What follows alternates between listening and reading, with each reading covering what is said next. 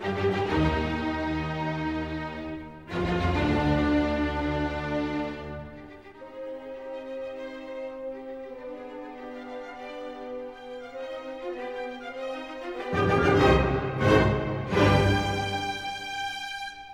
and welcome to High Tea Obsessed. I am your host, Thomas Boomhauer. I have a pretty nice episode in store for you guys all today. A little bit different from some of the other episodes that we've had this season. More in line with maybe something like the Eddie Chapman episode. Because today I'm not talking about a specific heist, though some will definitely be brought up. Today I'm talking about an international gang of thieves, heisters, crooks, and criminals known as the Pink Panthers. So before we dive into the episode, a few things. First, little content reminder, and then some updates. So first, be sure to follow the page on Instagram at high-key_obsessed_podcast. High-key obsessed, if you search it, it should come up.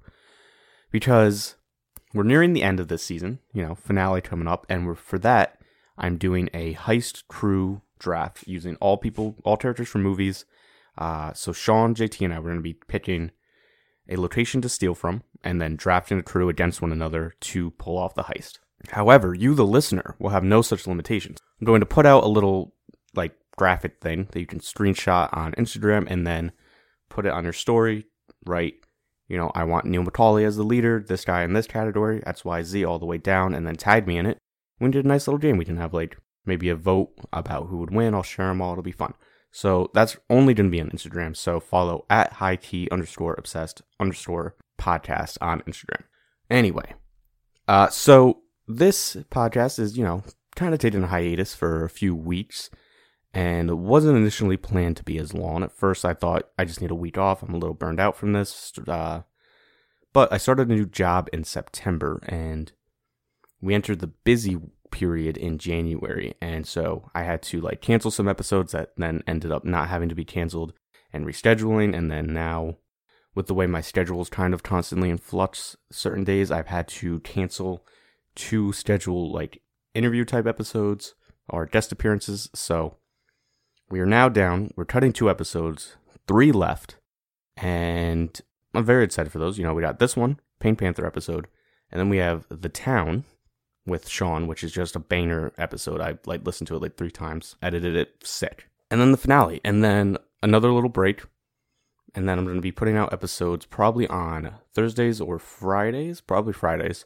And then after that little break, I'm going to be putting out episodes on Fridays until season 4 kicks off in July. So just random episodes, sort of the first 2 seasons. And maybe some guests will be on, just random stuff, movies, whatever historical or cryptid topics I want to talk about in a given week. And more on that later. But, so one last bit of housekeeping before we get into the main topic. Sorry about that. Sorry about all this. Season 4 was announced. I announced that. Alexander the Great.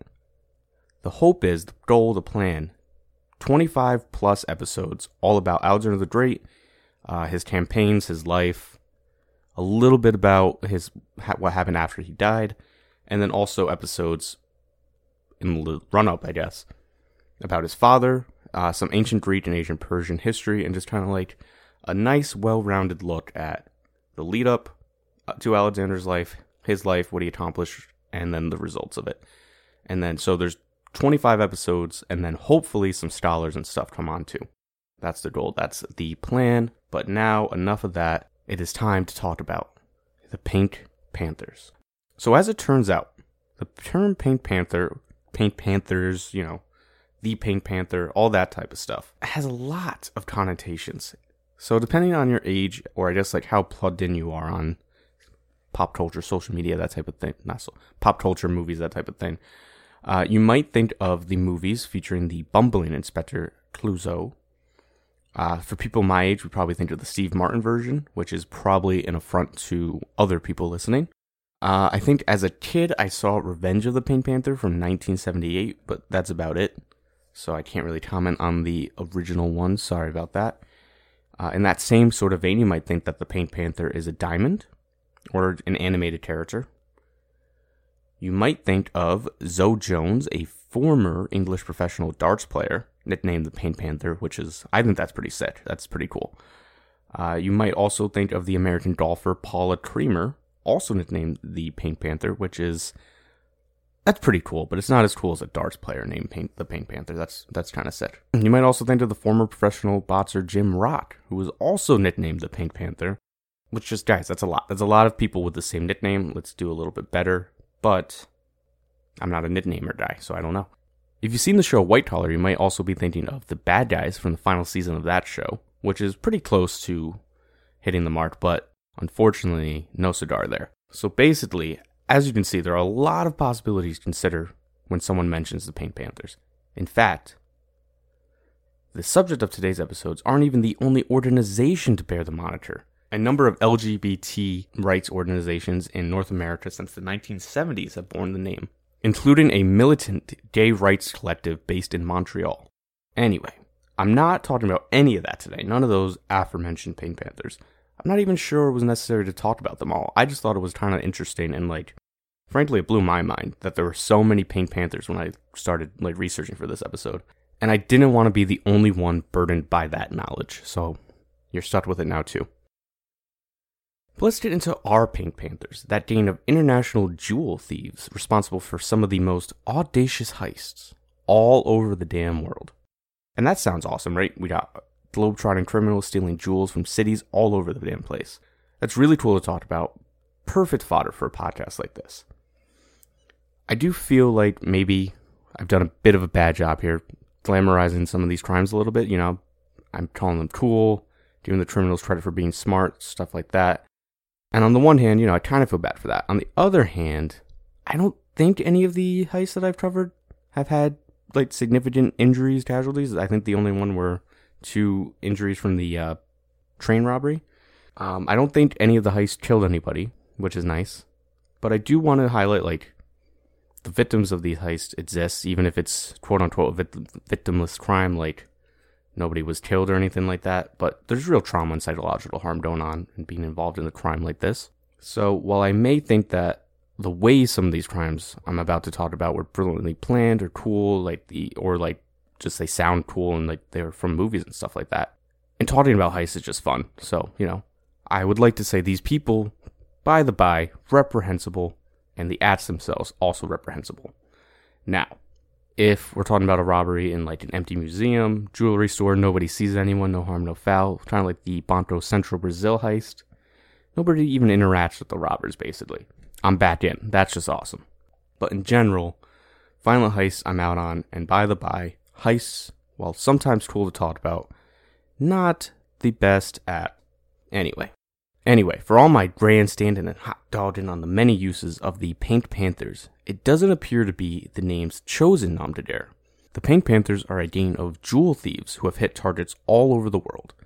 The gang is believed to be composed mostly of Serbian, Montenegrin, and other citizens from the former Yugoslavian states, with various law enforcement agencies speculating that they are veterans of the Bosnian War who have put their military skills and experience to criminal use. Been a while since that war, 27 years, so I would assume at this point they've probably extended beyond that, maybe brought in some family members, maybe brought in some trusted friends, maybe just general recruiting younger members of the community, stuff like that. But anyway, outside of that rank speculation on my part, as of 2019, Interpol believes that the Pink Panthers numbered anywhere from 200 to 800 core participants, with an extended network of connections and smaller accomplices.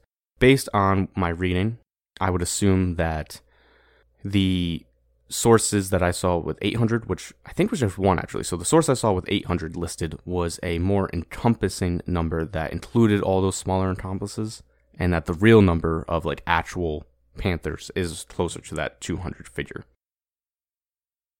The organization is known for daring heists. Police are always awed by the audacity and how intricately planned these heists are. And they're also known for hitting targets all over the world.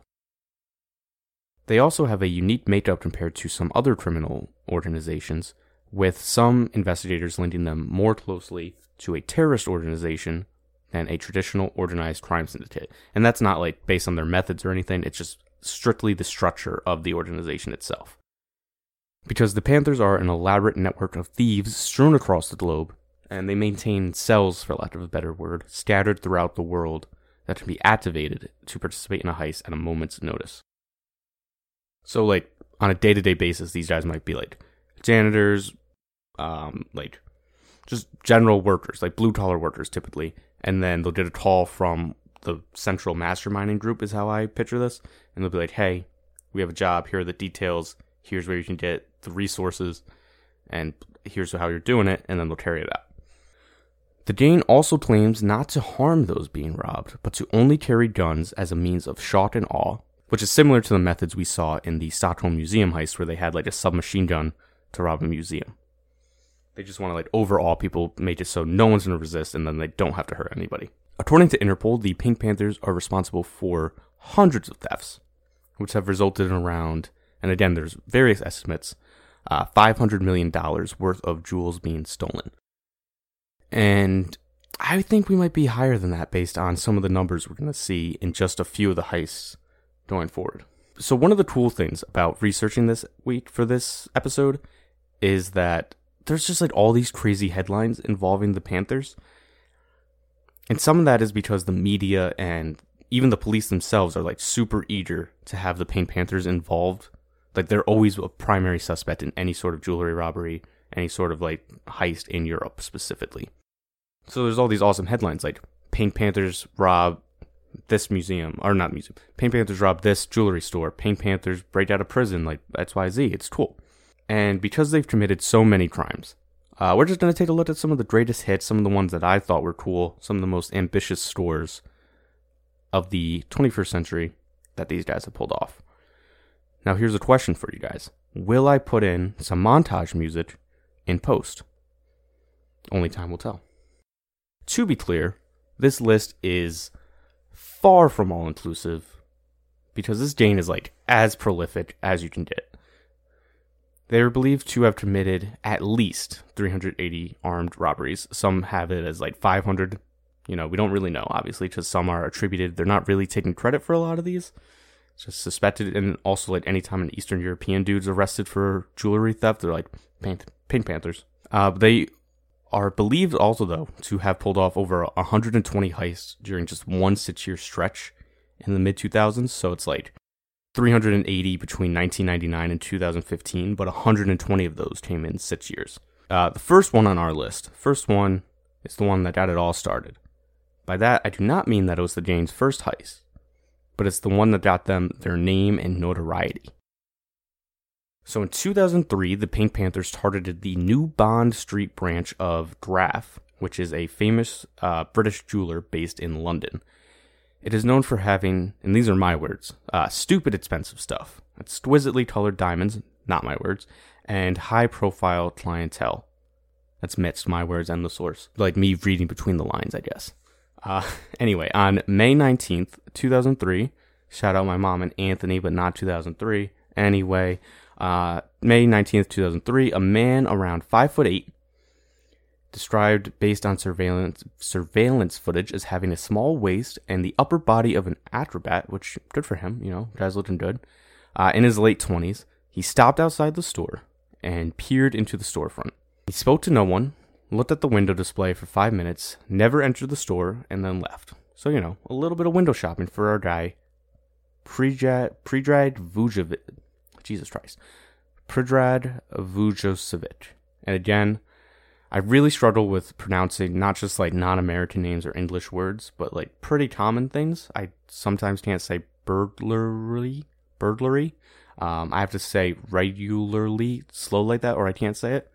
So I apologize for some of the butchering of names and places that are about to happen. But just know it's not like I'm making an effort not to do it. I just have issues. A little bit later in the day, Vujovic would return and, with the help of an accomplice, make off with $30 million worth of diamonds in around 3 minutes. Which is just wow. At the time, it was the largest jewel heist in British history. So Predrag, our guy Vujovic was joined by Nebosa Denik, I think. Nebosa Denik. That sounds like Nebosa. Nebosa Denik. While Vujovic rushed into Graff's, Denik was already inside, posing as a customer. Described by the New Yorker as, quote, a halting Serb from Kosovo. Dennett was wearing a suit and rocking a preposterously bad fake wig, which did not alarm the staff. Apparently, because their clientele are of such high profile, people often come in semi-disguised, so they thought he was like a rock star hiding from paparazzi, doesn't want someone to know he's buying an engagement ring, something like that, a little something for the mistress maybe, who knows. Or they thought he might have just been a rich dude with a hair disease wearing a wig. Dennett asked to examine a 12-carat diamond ring priced at $450,000, which is just what the hell.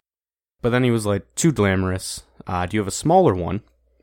Then he pulled out a .357 Magnum and yelled, "Everyone on the floor." Vujocevic had just entered the store. At that point, started smashing several display cases with a hammer, pulled out a bag, scooped up 47 pieces of diamond jewelry, and both men ran out the door. A security guard in Graf pursued Dennett and tried to wrestle his gun away, and it went off, and a bullet ricocheted off an air conditioner and grazed the nose of a woman walking by, which is completely insane. Imagine, if she was, I don't know how big her nose is, but, an inch further along in her walk, she's probably dead. Crazy stuff. Both men were eventually captured. Dennett immediately so, because he was subdued by the security guard wrestling with him. Vujocevic was found later with a gun in his car while crossing borders and had nothing to say about any heist. He was like, I had nothing to do with that, I don't know what you're talking about. Another accomplice was found, a Montenegrin fitzer by the name of Milan Jovetic. Milan Jovetic? I don't know. In his home, the police found one of the stolen pieces, a diamond valued about $750,000 inside a jar of face cream. Now, the diamond was blue, not pink, but because it was hidden in face cream, which I guess happens in one of the Pink Panther movies, the press ran with it and dubbed the criminals the Pink Panthers, and the name has stuck ever since. In the years since 2003, heists believed to be linked to the Panthers have continued to occur, with some stretching as far as the late 80s or early 90s, potentially. Though this is obviously disputed. There's some people say 89-ish is when they started cropping up. Some say it was the 90s. And they have petered off in recent years, but there have been some heists linked to them. They do go through some periods with seemingly, very few of any potential heists being pulled off. And some years where they're particularly just going crazy. Like the mid-2000s, where it seems like they're cranking out heists left and right. Our next heist is from 2004, when the Panthers targeted jewelry shops in Japan as part of a spate of heists suspected to be connected to the gang. Tokyo's La Supra Diamond Cotter de Merki boutique was robbed. Around $30 million of jewels were taken again, with the majority of it from the Comtesse de Vendôme. So this is one necklace that was stolen, the Comtesse de Vendôme, which apparently is a famous necklace made of a bunch of diamonds that still haven't been recovered. So the necklace, according to some sources, is valued at over $30 million by itself. So that would make the overall value of the heist go up a bit. There's a bunch of variation about how much this heist was valued. Some places have the necklace at $25 million. Some have it over $35 million for the whole heist. I didn't really know what to make of it, so I went with 30. And the store has, based on the wording of the sources, been forced to close since this robbery due to financial difficulties. Our next heist, which is really two heists, are thefts involving the Harry Winston store in Paris. Described as nearly unsolvable by Vanity Fair, and a stunning coup by investigators. These two are pretty cool. In the first, which occurred in the early morning hours of October 6, 2007, 4 thieves who were already inexplicably inside the building when it opened, grabbed several employees as they entered the store one by one. Eventually, the employees were all tied up, and a guard was hit on the head, which is the only piece of violence, I believe, in this spate of heists I talked about. And this wasn't enough to seriously injure him. He was knocked about the head. It wasn't like the train robbery one where the guy was nearly unconscious. But the guy was hit on the head. Tough. They then took one employee to the safe where she entered her code. The thieves started filling a bag with at least 480 rare jewels, including one emerald necklace that cost at least $3 million. These thieves were really good at covering tracks. They used fire extinguishers all over the stairs to erase traces of the DNA because they spent the night there. There are no fingerprints or DNA left behind. And the only names the employees remembered hearing were Farid, and Voldemort. The thieves were wearing utility worker coveralls, and they escaped in a rented Buick minivan. And in this case, like almost all the others, most of the Tate was never recovered. So in this case, they made out with $30 million in jewels. Most of that has never been recovered. Then, a little over a year later, police are still desperately trying to find any clues on the first robbery. The Harry Winston was hit again, which is just like tough fucking look for the Harry Winston Paris. Like, what are we doing? More on this later, though. I got some takes. At 5:20 p.m. on Thursday, December 4th, a group of 4 tall men, 3 of them dressed like women, wheeled a suitcase up to Harry's front door. The security guard took a quick look, noticed that they had silk scarves, long blonde hair, high heels, and stockings, buzzed them in. Very tough look for our guy. Now, some local shoppers were a little bit more on the ball, with customers at the Louis Vuitton store across the street informing security in that store that men in drag had just entered the Harry Winston. Another witness, a Cartier salesperson, immediately pegged them as burglars, given their heights and builds, as well as their outlandish outfits. Still, she shrugged it off, and after they were admitted into the building. So, she was like, no big deal, but kind of weird. A hostess in the jewelry store greeted the 4 men and guided them up the main staircase. Halfway up the stairs, they pulled out their weapons, which included a hand grenade, and one of them yelled, "Nobody move or I smoke you all." And he was waving around a .357 Magnum. They stormed into the manager's office, ordered everyone to lie on the ground face down. Several captives were marshaled to help deactivate alarms and open display cases. And during this whole heist, they called out employees by their names, even stating home addresses, which was obviously designed to scare them into cooperating. So like, we know where you live, we know your family, all that sort of thing.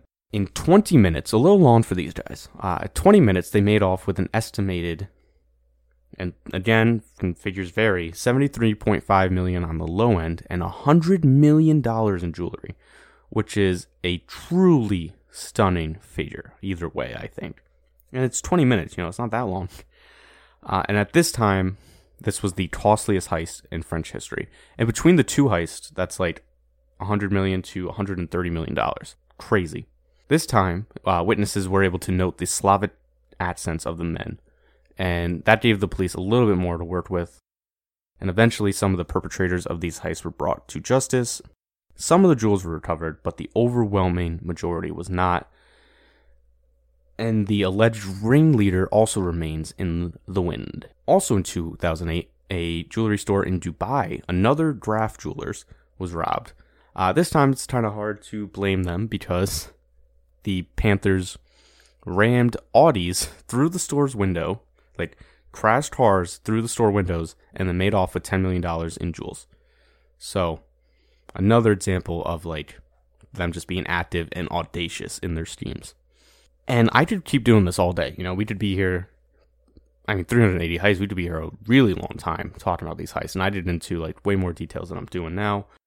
But I don't want to do that. You guys don't want that to happen. So I'm going to talk about just a few more. And then I want to get into some of the implications or interesting takeaways based on these cases. In 2009, the Panthers hit the same Graff branch on New Bond Street as they did in 2003. In the heist which gave them their name and infamy.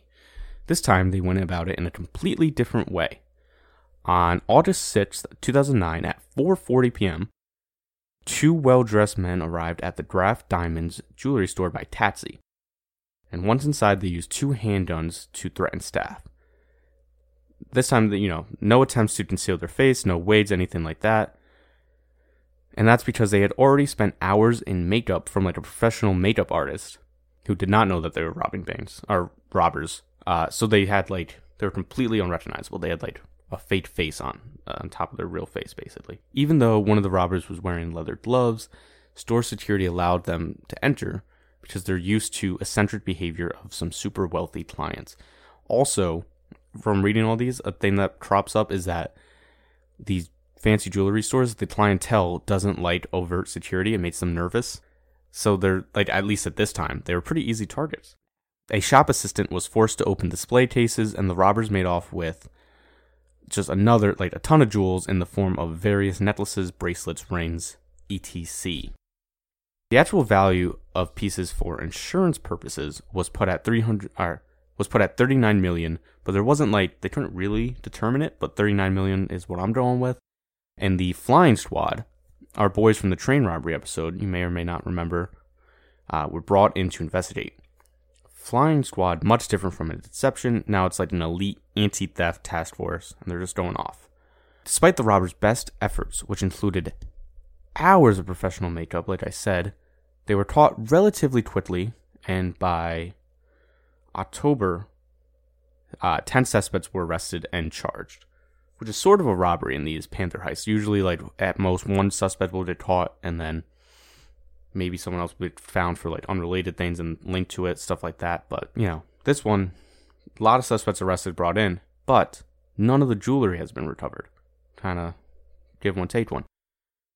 Our final heist is another big one, and this one's fucking crazy. And this one takes place in 2013. In the 2013 Carlton Cons heist, as it has come to be known, is one of the largest heists in terms of pure monetary value ever committed.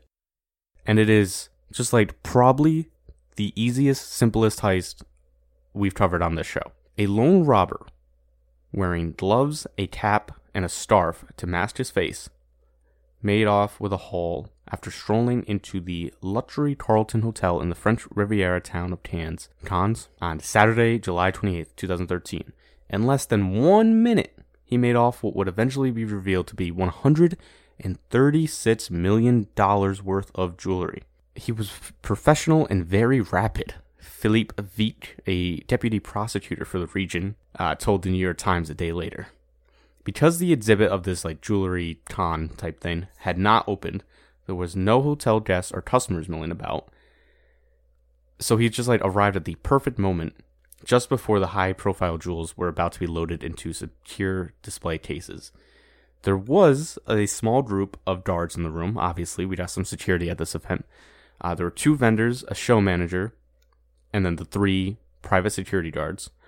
But they were unarmed, and this guy just brandishing a gun was enough to hold them all off. This was obviously attributed to the Pink Panthers, because one of the members had escaped from prison just days before the heist, and eventually a $1.3 million reward was offered for any information that could lead to the recovery of the items.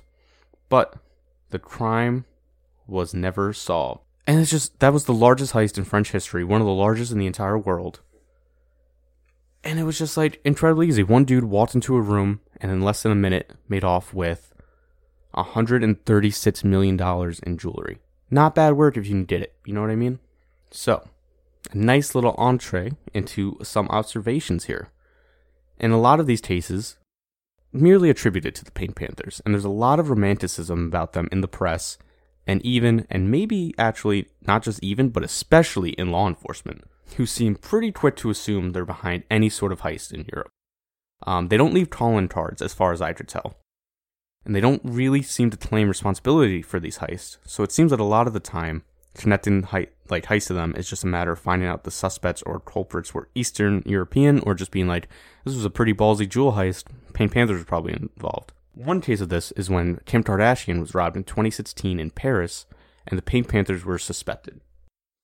Despite it not really fitting their MO, which is, obviously elaborately planned, but simply executed robberies, and, usually, as I think you can tell from this, they usually enter a thing, smash a bunch of stuff, steal jewelry, and then leave, hence the name of their 2013 documentary about them, Smash and Grab.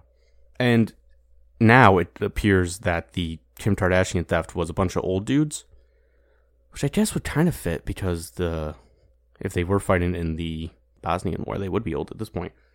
Anyway, but the Paris, they dubbed them the grandpa thefts now. Anyway, that's just me half remembering an article. Moving on. I guess my main question would be, how many of these cases attributed to the Pink Panthers actually are carried out by them? And how many are just law enforcement attributing them to the Pink Panthers because either it makes it seem cooler or more glamorous, especially if you ultimately solve it and recover some of these jewels. And then if you can't actually recover, or you can't make any headway in this, well, it's not really your fault. They fool cops all over the entire world, and they're professional about this. And if you're a jewel thief, right, wouldn't you want it to be attributed to the shadowy organization, especially if you weren't a member? Like, wouldn't you use a fake Eastern European accent when you rob something to try to throw them off? It seems like jewelers, at least in the early 2000s, which seems to be the heyday of the Panthers before age, advancing security, and advancing law enforcement techniques, whether it be like surveillance footage improving, DNA DNA forensic improvements, I guess, caught up to them. But it seems like back then, jewelers relied on jewels being difficult to move for security, sort of like museums. So they would have a little laser engraving, and then they'd be like, okay, here's what this diamond looks like, and here's the diamond origin certificate. But the Panthers are able to do this because they forge certificates for the jewels, which seems pretty common sense, pretty straightforward, and then they also alter them to make them like untraceable. So people are able to buy these diamonds because people are able to buy these diamonds, not like the paintings where you can't buy them and then never display them. So they can buy the diamonds to put on their wife, their girlfriend, themselves, whatever. So, not bad work, pretty smart plan. Pretty smart planning by the Panthers, if you ask me. But that's pretty much it this week, a little bit of a shallow dive, I guess, into some of the Panthers' heists. A little bit about the Panthers themselves, some theories, some speculation about poor police tactics on my part. Just a reminder, again, we only have 2 episodes left this season after this one, because things got weird with work and all that, like I touched on in the opening. So be on the lookout for those, which will be next Tuesday and the Tuesday after. And also be on the lookout for the Instagram to play along with the Best Movie Heist Crew game. After that, periodic, sporadic episodes on Fridays until the outset of the great season. I may have some sort of a schedule for that, like mid-season tune-up episode thing as I'm envisioning it, but we'll see. Until next time, be sure to follow the podcast on Instagram at high-key_obsessed_podcast and on Twitter at high-key-o-podcast. And be sure to drop those 5-star ratings and reviews on the podcast platform of your choice. Drop those ratings, all that good stuff, all that good cheese. And until next time, I'll see you in Florida, kid.